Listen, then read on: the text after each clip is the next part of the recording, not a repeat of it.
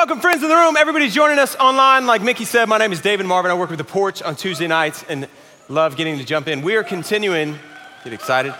We're continuing this series, Playlist, where we are journeying through some of the Psalms. The reason we called it Playlist is because the book of Psalms was a bunch of songs that made up the Hebrew, or the nation of Israel's playlist. So I'm going to read the one that we're going to be in tonight, or read the lyrics from this song. It's Psalm 139. Be up on the screen if you don't have a Bible. You have searched me, Lord, and you know me. You know when I sit and when I rise. You perceive my thoughts from afar. You discern my going out and my lying down. You are familiar with all of my ways. Before a word is on my tongue, you know it completely. You hem me in or surround me behind and before, and you lay your hand upon me.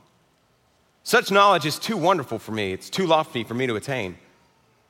Where can I go from your spirit, or where could I flee from your presence? If I go up to the heavens, you're there. If I make my bed in the depths, you're there. If I rise on the wings of the dawn and I settle on the far side of the sea, even there your hand will guide me. Your right hand will hold me. If I say, surely the darkness will hide me and the light become night around me, even the darkness is not dark to you. The night will shine like the day, for darkness is as light to you. For you created my inmost being, and you knit me together in my mother's womb. I praise you because I am fearfully and wonderfully made. Your works are wonderful, and I know that full well. My frame was not hidden from you when I was made in the secret place. When I was woven together in the depths of the earth, your eyes saw my unformed body. All the days ordained or laid out for me were written in your book before any one of them came to be. How precious to me or of me are your thoughts, O God. How vast is the sum of them. Were I to count them, they would outnumber the grains of sand. When I awake, I'm still with you. If only, God, you would slay the wicked. So lyrics take a turn. Away from me, you who are bloodthirsty. They speak evil of you with evil intent. Your adversaries misuse your name. Do I not hate those who hate you, O Lord, and abhor those who are in rebellion against you? I have nothing but hatred for them. I count them my enemies. Search me, God. Know my heart. Test me and know my anxious thoughts. And see if there is any offensive or sinful way in me. And lead me in the way everlasting. Now, like I said, this is one of the songs and the lyrics that we're going to look at from the Hebrew Spotify, if you will, which is the book of Psalms. And if I was to ask this room, what are some of the greatest songs of all time? Well, we'd probably have different opinions, and some of you would think the Twist or some Beatles song, or depending on what age you grew up in, maybe you would say a Taylor Swift song. And so I went down the rabbit hole this week of researching what are the top songs of all time. And the challenge with that is you can't just say most sales, because then songs that have been around that were released 50 years ago have 50 years on a song that, was just recently released. So White Christmas would take the, crown every single time, because it's been around for forever and ever. But you can look at what are the songs that had the most success when they were released and stayed at number one for the most consecutive weeks in a row, which puts everybody kind of on a level playing field, if you will. So I put together and released, and if you're watching on the stream, because of copyright reasons, you won't be able to hear these, but here in descending order is the bronze medal, the silver medal, and the gold medal for most successful songs of all time that stayed at number one for the most weeks. Here is number 4, Take It Back, Whitney.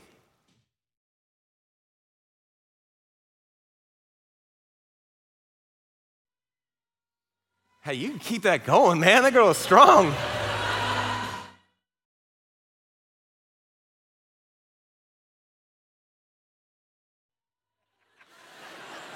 Man, just they don't make them like that anymore. Also, around the 90s, that's bronze. Here is an oldie but a goodie, just a classic with the Boys and Mariah.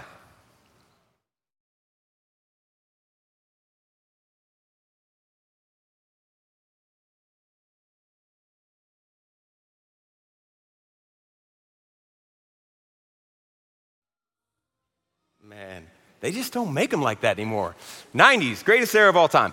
Or tied for second place, if you will, was this song. So this is also silver medal. These two, Mariah and One Sweet Day, and this song tied for second place of most weeks. Here it is. That's all we can play because because the lyrics, while in Spanish, are also inappropriate. And which is pretty shocking that is a song that most of the population doesn't speak the language, and yet it lasted for 16 consecutive weeks. And then, most shocking of all, and maybe an offense to music everywhere, is the gold medal, or a reflection of our culture, but the gold medal, longest 19 weeks at number one spot in a row is this.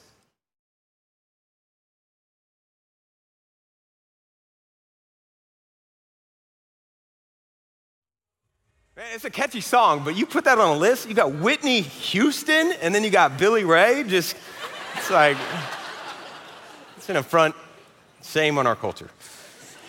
What does that have to do with what we're talking about? Well, if you were to put together the top songs from the Hebrew Spotify, if you will, which is the book of Psalms, undoubtedly, Psalm 139 would be in that group.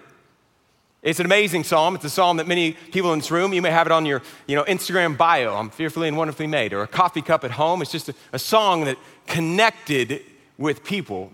Many scholars have even called it the crown jewel of all the psalms. And so we're going to walk through and see why it is a psalm and a song with lyrics that clearly just capture some really important truths, and walk through what David had to say about this psalm.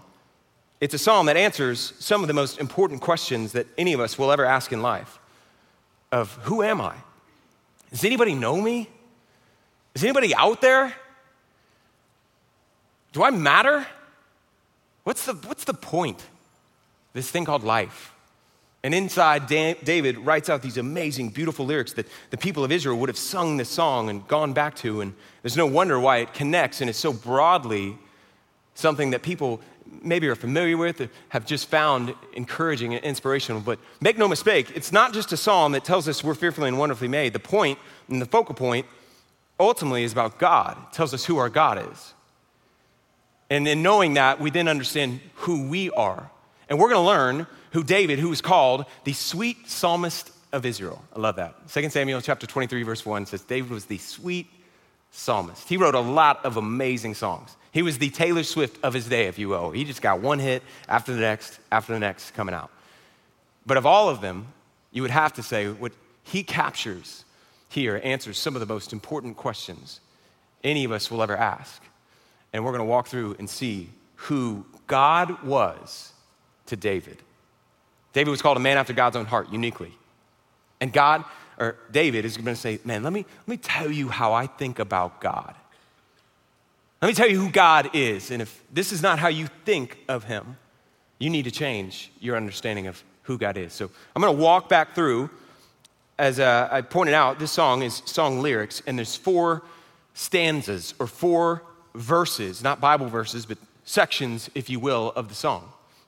And we're going to walk through each of those. Now, David, if you're not familiar, likely wrote this psalm towards the end of his life, but really, regardless of when he wrote it, it's still all applicable. But David lived a really interesting life by any standard. If you're not familiar, David was a king in the Old Testament, but he wasn't always king. He was raised in poverty. He was a shepherd. He was one of 8 kids. He was such the runt of the litter that when Samuel, this guy, showed up and said to his dad, David's dad, Jesse, one of your sons is going to be king, God told me. Well, Jesse's pumped. He gets all of his sons in the room, and he's like, which one is it? And he forgot David. And Samuel goes through, and he's like, nope, eeny, meeny, miny, nope. And he's like, do you have any other sons? And he's like, oh, I do have another son. Where is he? And he calls him out, come inside, and Samuel says, this one will be king. A little time goes by, and there's a giant terrorist that shows up named Goliath. Goliath comes to the nation of Israel and is like, fee, fi, fo, fum, I want all of you, and if you don't defeat me, you will be our slaves, etc. Somebody fight me. Whole nation's afraid, except for a young shepherd boy who says, you don't talk to my God and God's people like that. Gets 5 smooth stones, a slingshot, throws them at Goliath's head, defeats this enormous giant, saves the nation. Overnight, he's a hero. It's a mountaintop experience. David didn't just have mountaintop experiences, he also had some low lows. If you're familiar with David's story, you know that David had a problem in that David liked the ladies. And one day, he's out in his palace, he's looking around, and he sees a woman in a bath, naked, ironically named Bathsheba, and he says, "Who is that girl?" And somebody says, "It's Uriah's wife. It's one of your close friend's wife." And he says, "Go get her." And David commits adultery, sleeps with her. And then he finds out she's pregnant. And this man after God's own heart makes a decision that for the rest of his life would impact him. And he decides to have one of his mighty men, that's what Uriah, Bathsheba's husband, have him killed, have him murdered. I mean, David had some highs, he had some lows, he had children problem. I mean, he was well acquainted with a lot of the human experience and challenges that come in this life. And understanding that gives you a broader context to exactly who David was and who God was in light of that.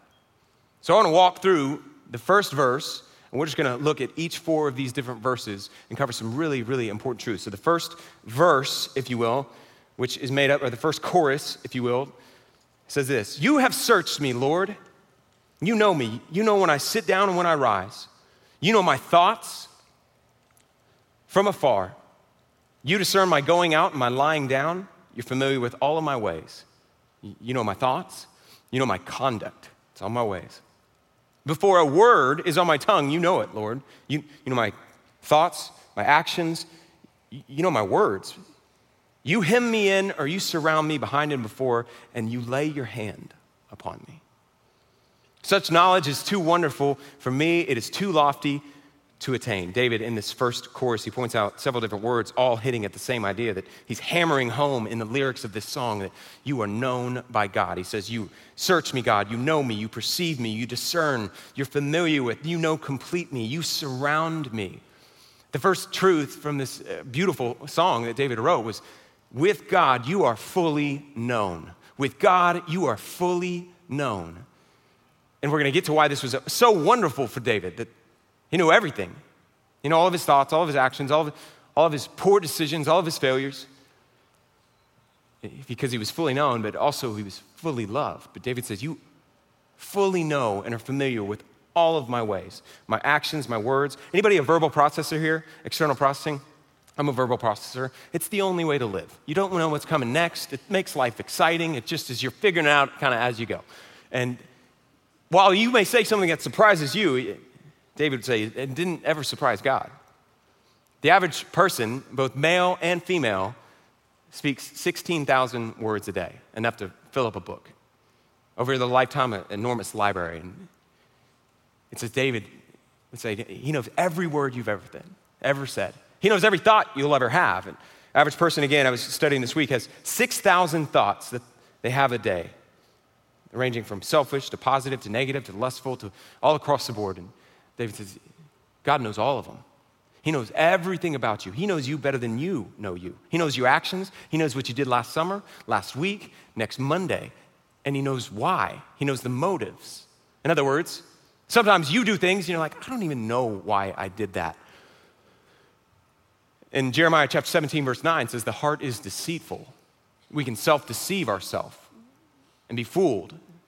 And David would say, you may fool yourself, but you don't fool God. God knows. He knows all about you.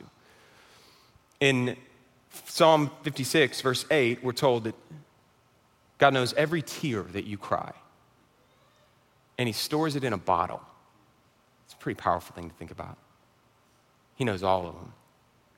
Jesus would show up in Luke chapter 12, and he says, God has numbered the hairs on your head. He knows how many hairs. Even if it's a diminishing number, he knows all of them. That's how intimately. And David, this leads him to say, man, I am known, I am loved, and not just that, God lays his hand on me. It's an image of a father with a child. God, you know everything about me. You know the messed up things that I did towards Bathsheba and their husband, and you don't move away from me. You are near like a child when they're sick. A parent will come and put their hand on their back. And David says, this is who God is. This is my God. I am fully known and I am fully loved. He paints a picture of God's seeing everything, and it leads him to worship. Oftentimes we can feel skeptical. I mean, we live in an age that it's kind of interesting with all technology, things like Alexa and things that you can feel like you're constantly being surveyed. Anybody have somebody in their life that they know that is like, we do not have the Alexa, and if we're gonna talk, we're gonna hit the red button because they're listening. That person's out there, and understandably, because they're skeptical of like, oh man, I'm always being watched. This makes me uncomfortable. Well, so we understand that. There's also a type of somebody watching that is a reflection of care and comfort and love. In my house, this plays itself out with, we have a baby monitor in my daughter's room where my wife is watching, not to catch or not to be creepy, but because she loves her daughter. And David says, that's like what God is like. He's always there. I am known. Does anybody know me? David would say, God, you do. You don't just know the bad me. You don't just know the good me. You don't just know the social media perfectly manicured me. You know all of me, God. And you put your hand on me like a father to a child. No wonder David was moved just to worship. One of our greatest desires in life is to be known. And David says, you're known. You're known and you're loved. And as maybe at the end of his days or as he's writing this song, he is singing happy, God, I am known and I am loved. Tim Keller said that to be loved but not known is comforting but superficial. Man, I love you. You don't really know me. It's comforting but superficial, kind of shallow. To be known but not loved is our greatest fear. To be fully known and truly loved is what we need more than anything. It liberates us. And this is how God loves us. No wonder David was moved to worship as he's writing this song. I am fully known and I am fully loved because with God, I am known. He then goes into the next verse, if you will, or chorus of our song, where he brings up another topic. Not am I just fully known, but where can I go from your spirit? Where can I flee from your presence? You're always with me. You're always there, God. I'm never alone. I'm not just known, I'm never alone. And he says, if I went up to the heavens, you're there. If I made my bed in the depths, in the deepest place, you're still there. I rise if I rise, and he makes up a metaphor of like, if I sprouted wings and I became a bird and I flew to the middle of the ocean, you are still right there, God. And even there, your hand will guide me, and your right hand hold me. No matter where I go, David says, God is holding my hand, walking right alongside of me. If I say, surely the darkness will hide me, and light become night around me, even the darkness is still not dark to you. The night will shine like the day, for darkness is as light with you. He's talking about no distance removes me from God's presence, and no darkness, speaking literally of physical darkness, but it also applies to spiritual darkness. David's saying, in my worst moment, you saw me. In the darkest place, you were there. Darkness isn't dark to you. You see right through it. Because with you, I'm not just fully known and fully loved, I'm also never alone. He brings up, no matter where I go, second idea, with God, you are never alone. There's no distance, darkness that moves me out of being near to you. And David's singing, man, I am never alone. Even when I can't see him, even when I can't always feel God, it doesn't mean he's not there. He's always there. My daughter is 3 years old, and because she's 3, we'll play games of hide and seek. And when you're 3 years old, you don't understand that just because you can't see the person doesn't mean that they can't see you. So she will hide, and she will hide behind like a plant. And as a dad, or like I think there's even pictures where we've all seen kids that will come, and you're like, hey, go hide. And they're hiding there, And that's some pics that our tech team pulled. But if you have kids, you've been there before, where you're like, go hide, and they go hide, and you can clearly see them, and they're just shutting their eyes, and you have to, in order to extend the game, pretend like, oh, where could she be? I don't see her. Oh, man, maybe she's over here or on the ground. Because you get that she doesn't understand that, hey, just because I can't see you doesn't mean that you're not there. That's how she thinks. And David is saying, man, just don't ever bother lie. Just because you can't see him, that doesn't mean he's not there. He's right there. He's holding your hand as you walk through life. Just because you can't see it always, just because you're not totally aware of it, doesn't mean he's not right there. My God is always with me. With God, I am fully known. And with God, I am never alone. It's pretty beautiful. One of some people's greatest fears is being alone. And David would say, with God, you are known. You are never alone. He's not distant. I was talking with a friend a couple weeks ago, and I was saying, one thing I've been reflecting on is I've heard and understand that the relationship you have with your earthly father can often bleed into how you see your relationship with your heavenly Father. And I was thinking on that idea, and I just don't have a really close relationship with my earthly father. I would say it's more distant. It's not really present. And I was reflecting to this friend, and I was just saying, to whatever degree, and I don't consciously see those as the same or think distant, but if any part of me sees like, hey, in the same distant relationship that I have there, that's how God is, He's kind of distant. He cares, and, you'll see him every once in a while, but he's really not that involved, David would say. You don't know God. He's always there. He's near. You may pull away from God. He's never pulled away from you. He is with you. To the point that he uses a really intimate term. What do I mean by that? He says, no matter where I go, if I went to the middle of the ocean, even there, your hand is holding me. Your hand is leading me. You're holding my hand, God, everywhere that I go. Why do I say that's an intimate thing? Well, you think about like the number of people that you will hold hands with is typically a pretty small list that you're gonna walk. In other words, for me, who am I gonna hold hands with? I got my wife, got my kids, period. I'm not gonna be walking through the mall, holding a random person in here's hand. It's just not gonna happen. In fact, I mean, that would go for most of us. Even like interdigitating is a very uncomfortable thing unless it is a very intimate relationship. Has this happened? You circle up to do a group prayer and the person goes interdigitate with you and you're like, okay, I'm uncomfortable. God can hear us either way. And it's a very intimate thing. And David says, that's exactly how God is. When I was a bad king, God, you were there. When I was out in the field as a shepherd, you were there. When I picked those stones up to fight Goliath, you were there. When you went to the office this week, he was there. When you got engaged to your wife in that season, he was there. When your first child was born, when you went through crippling loss, he was there. You were never alone. And David, I think, reflecting over his life and the beauty that when things were going well, God, you were there.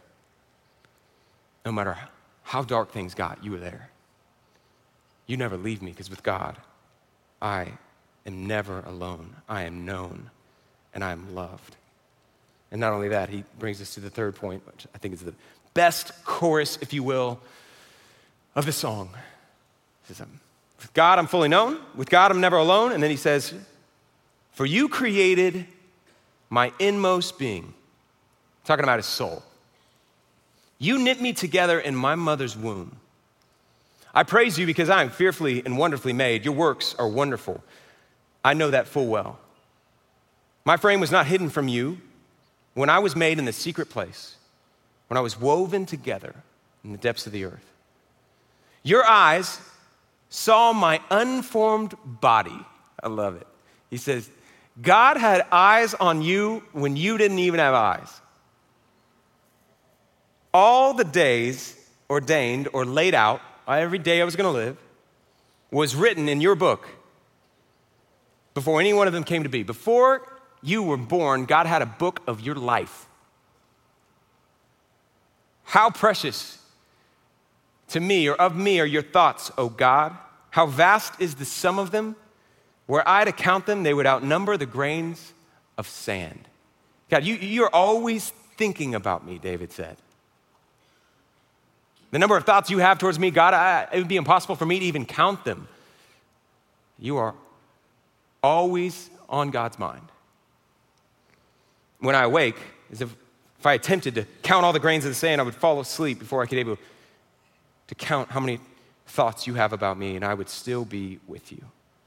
David says that God not just knows you, is not just with you, he intimately cares about you. He cares about the beginning. That's what he brought up when you formed me. He cares about the future, the days that haven't even come. And he cares about the present, that you are always thinking about me, God. And it's moving David to worship. My hunch is some of us in the room, that intimacy that David describes, the love that even pours off the pages of David describing them, this is how my God is. It's not how a lot of us think of God. And David would say, man, you are wrong. Because with God, the third idea, your life matters. With God, your life matters. He formed every part of you. You are not an accident. You're not a mistake. It may have thwarted your parents' timing or plans, but it certainly didn't thwart God's. That with God, your life matters, and he wove you together, and he knew you before your mom even knew she was pregnant with you. Every one of the 54 million heartbeats that a baby has before it enters into or exits the womb and enters the world, God oversees and conducted. And David is moved to worship that you know me, God. In Jeremiah chapter 1, verse 5, another reference of this idea of even in the womb, God, you knew me. It says, before I formed you in the womb, God speaking to Jeremiah, I knew you. Lays out what we would say the idea of life beginning at conception. It's what Christians have always believed, because every life matters. And God says, even before anybody else knew you were there, I saw you. That's why the idea of abortion or euthanasia has always gone against what the Bible teaches, because it's putting ourselves in the place of God. It's ending life. And if that's part of your story, God is nothing but love and grace and healing offered to any of us. And you matter. And you are known, and you are loved. But David's laying out that, God, you formed all of it. You're not some distant, we wove me together, and you created who I am. And he leaps out and prays, I am fearfully and wonderfully made. I praise you because of it. I'm going to come back to fearfully. But it's pretty astounding how years before a test tube was ever around, David recognizes the intricacies of the human body. I mean, you are pretty astounding. Every person that's ever lived is incredible. Your body is made up of 206 bones, 640 muscles, 70 trillion cells in your body. God knows every one of them, fashioned every one of them. You have 100 billion neurons in your brain, 7 octillion atoms. I don't even know what an octillion is, but it sounds enormous, and it makes up your body. The most incredible creation and complex creation in the whole world, far greater than any galaxies or planets, is you. And David recognizes what, even today, science can't understand the human eye. As much as they study it, it's astounding how all of it works together. And that goes for so many different parts of who you are. And David says, man, I praise you. You are an incredible creator. Now, why does he use fearfully? Like, man, I am fearfully. It sounds great. It looks great on a coffee cup. But what does that actually mean?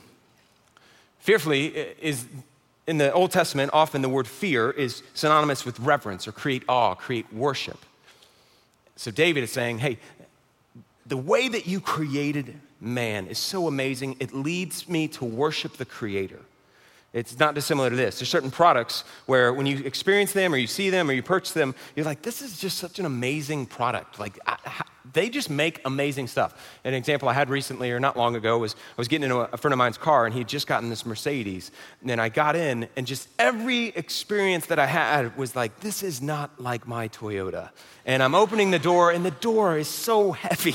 It's like, man, this is just, wow, this door is incredible. And it almost shuts itself. And then we're driving, and it has these new things where if you take a turn, it hugs you. And I'm getting hugged by the Mercedes, and I'm just like, and the Germans, they did it again.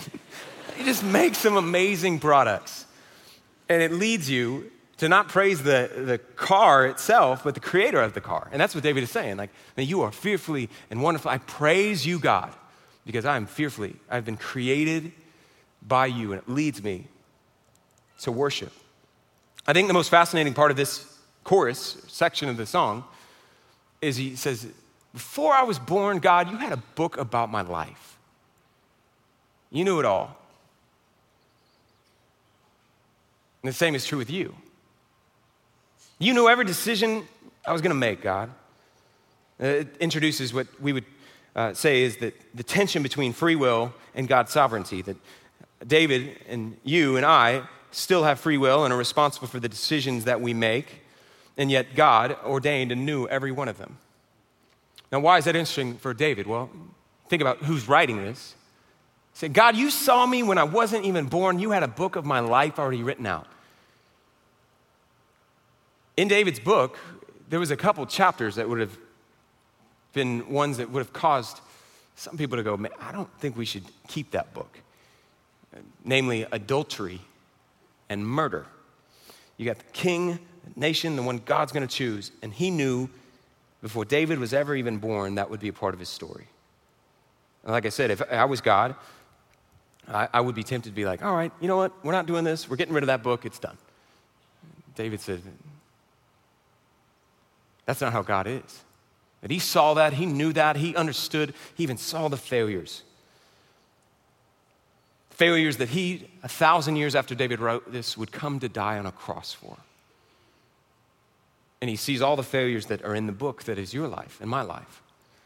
And David is singing himself going, man, I am known, I am loved, I'm never alone, and I matter, and you were made on purpose. You were not an accident.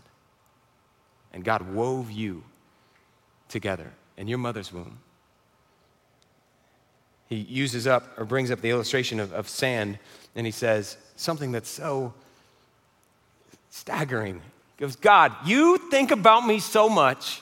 You have so many thoughts about me. If I was to try to count them, they would be more than sand. Have you ever tried to count sand? It's impossible. You pick it up and you're like, is that 1 or 17? It's literally impossible. And David is saying it would be impossible. How God is able to think about every single person here and constantly you are always on his mind is further beyond my ability to explain. But David says it's a fact. You are always on his mind. Fact that becomes, as I said, even more clear in light of the cross, where he would say, I love you so much I will die for you and on your behalf. It's funny, David has such a, man, God knows me, he loves me, he's for me, he's with me, in spite of me. This is just perspective on God is so different from the way most of us think about him. When you read the Bible, there's men that have a vision of who God is that aligns with this. It's kind of staggering where they see themselves not based on how they think about God, but based on how God thinks about them. Their identity and who they are is wrapped up in, man, this is who God is and who I am to him. What do I mean by that? It's not just David here who sees himself as, man, God is always thinking, he loves me, he's with me, he's for me. There's a guy named John in the New Testament. John was one of the 12 disciples. He was one of Jesus' closest friends. He wrote one of the 4 Gospels, Matthew, Mark, Luke, John. John, when he wrote his gospel, he described himself, and he did it in a really interesting way. He said, John, the disciple whom Jesus loved. Every time he mentions his name, he's talking about, Peter was there, and Mark was there, and the disciple whom Jesus loved was there.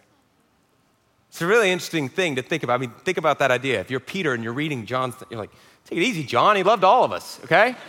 I mean, it'd be like at lunch today with your kids if one of them stood up and was like, henceforth I shall no longer be known as Kyle. I will be going as the one that mother loves. You'd be like, I love all of you.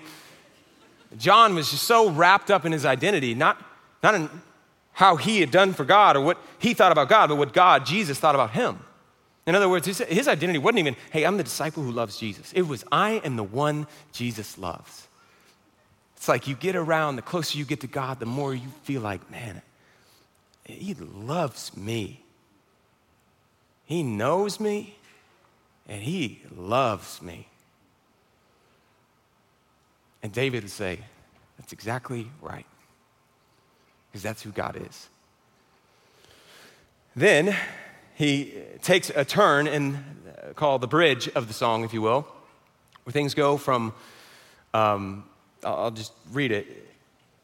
If only you, God, would slay the wicked. Away from me, you who are bloodthirsty. It's like there's a key change or something, and he goes from like John Legend's, all of me loves all of you, to screamo, let the bodies hit the floor. That's what he does. God, if you would kill all the bad guys, come on. They who speak with evil intent, your adversaries, they misuse your name. Do I not hate those who hate you, O Lord, and abhor those who are in rebellion against you? I love it. I have nothing but hatred for them. I count them my enemies. What is David doing? Well, it's a weird term. What is possibly going on here? David is an emotional, he's passionate, he's in love. He's going, God, you know me, you love me, you're with me, I'm never alone, you know everything about me, you created me. I am so amazed and in love with you that if anybody doesn't like you, they got a problem with me. That's what he's doing. Anybody who is your enemy, I count them my enemies. He asked God a rhetorical question, which is the best part. Do I not hate those who hate you, God? It's like so extra. But he's communicating with somebody when you're in love that, man, I love this person. If anybody doesn't love this person, they got a problem with me. And he's communicating how he sees God. God knows me, he loves me, he's with me. He made me. And then he doesn't just say, God, you can get rid of evil out there. I want you to get rid of evil somewhere else. He says in verse 23, and he ends in a similar but different way than he started. He says, search me, God, and know my heart. He started with, you have searched me. Now he says, God, search me. Know my heart. Test me. Know my anxious thoughts. And see if there's any offensive way in me. Any way that offends you. That's what the word offensive means. Any sinful way in me, God. And will you lead me in the way everlasting? He says, you don't just have power over, getting rid of the evil out there. I want you to get rid of the evil in here. Humbly turns to God. It does something that is interesting in that is the opposite of what oftentimes people do. They don't invite God into, hey, I'm inviting you into my brokenness. I'm inviting you again, God. Come, anything that's messed up in my life, I want to bring you in. Will you come in and will you help me? I'm inviting you in. Oftentimes, our relationship with God is the opposite. I need to clean things up before I can invite you in. Not long ago, we were having a birthday party for my daughter at our house, and anytime that happens, the experience that all of us go through is, or often people go through, and if you're married, you for sure know what I'm talking about here, is, man, we need to set aside 6 hours to get everything clean. Every room, even if they're not gonna go in there, we want it to look like no one has ever even lived here before, because people are coming over. So we're stuffing things in closet, my wife is cleaning things, we're cleaning rooms nobody's gonna walk into. She's got candles lit in closets. People are not gonna go in these. Baking brownies, we never bake brownies. She's wearing an apron. I don't even know where we got that apron. It's like everything is next level. We gotta clean because people are coming over. We wanna make sure that everything looks perfect, stuff in closets before they get here. Which is so ironic and funny because it's like these are family and community. This is like our closest people. And we're like, everything's fine. This is how we always live. And just an apron. And I'm kidding. All right, point being, as it relates to God, so many people spend their life and they live that way where they think, man, if I'm gonna have a relationship with God, I've got to kind of clean things up and get it together and then present myself in a specific way. And David says, you don't know what God is like. He says, search me, God. I'm inviting you into my brokenness. Come in, God. If there's anything broken in me, I'm inviting you into the darkest, worst, terrible, messed up, sinful things in my life. Come in, God. Come in. I'm inviting you in. Will you come in, God? I'm inviting you in. I'm inviting you in. I'm not pushing away. God, I want you to come in to wherever the place in my heart that is not yielded to you. If there's sin in my life, God, I'm inviting you in. And I'm asking, don't leave me there. Don't leave that sin there. Will you lead me out of it in the way everlasting?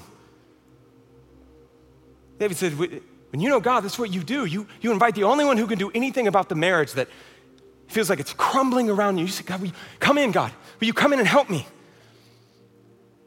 Into the pornography addiction, into the shame that you carry from decisions in your past you haven't told anybody about. Maybe an affair that has marked you and you just hide it and you feel like, I can't bring that. And David says, no, come in, God.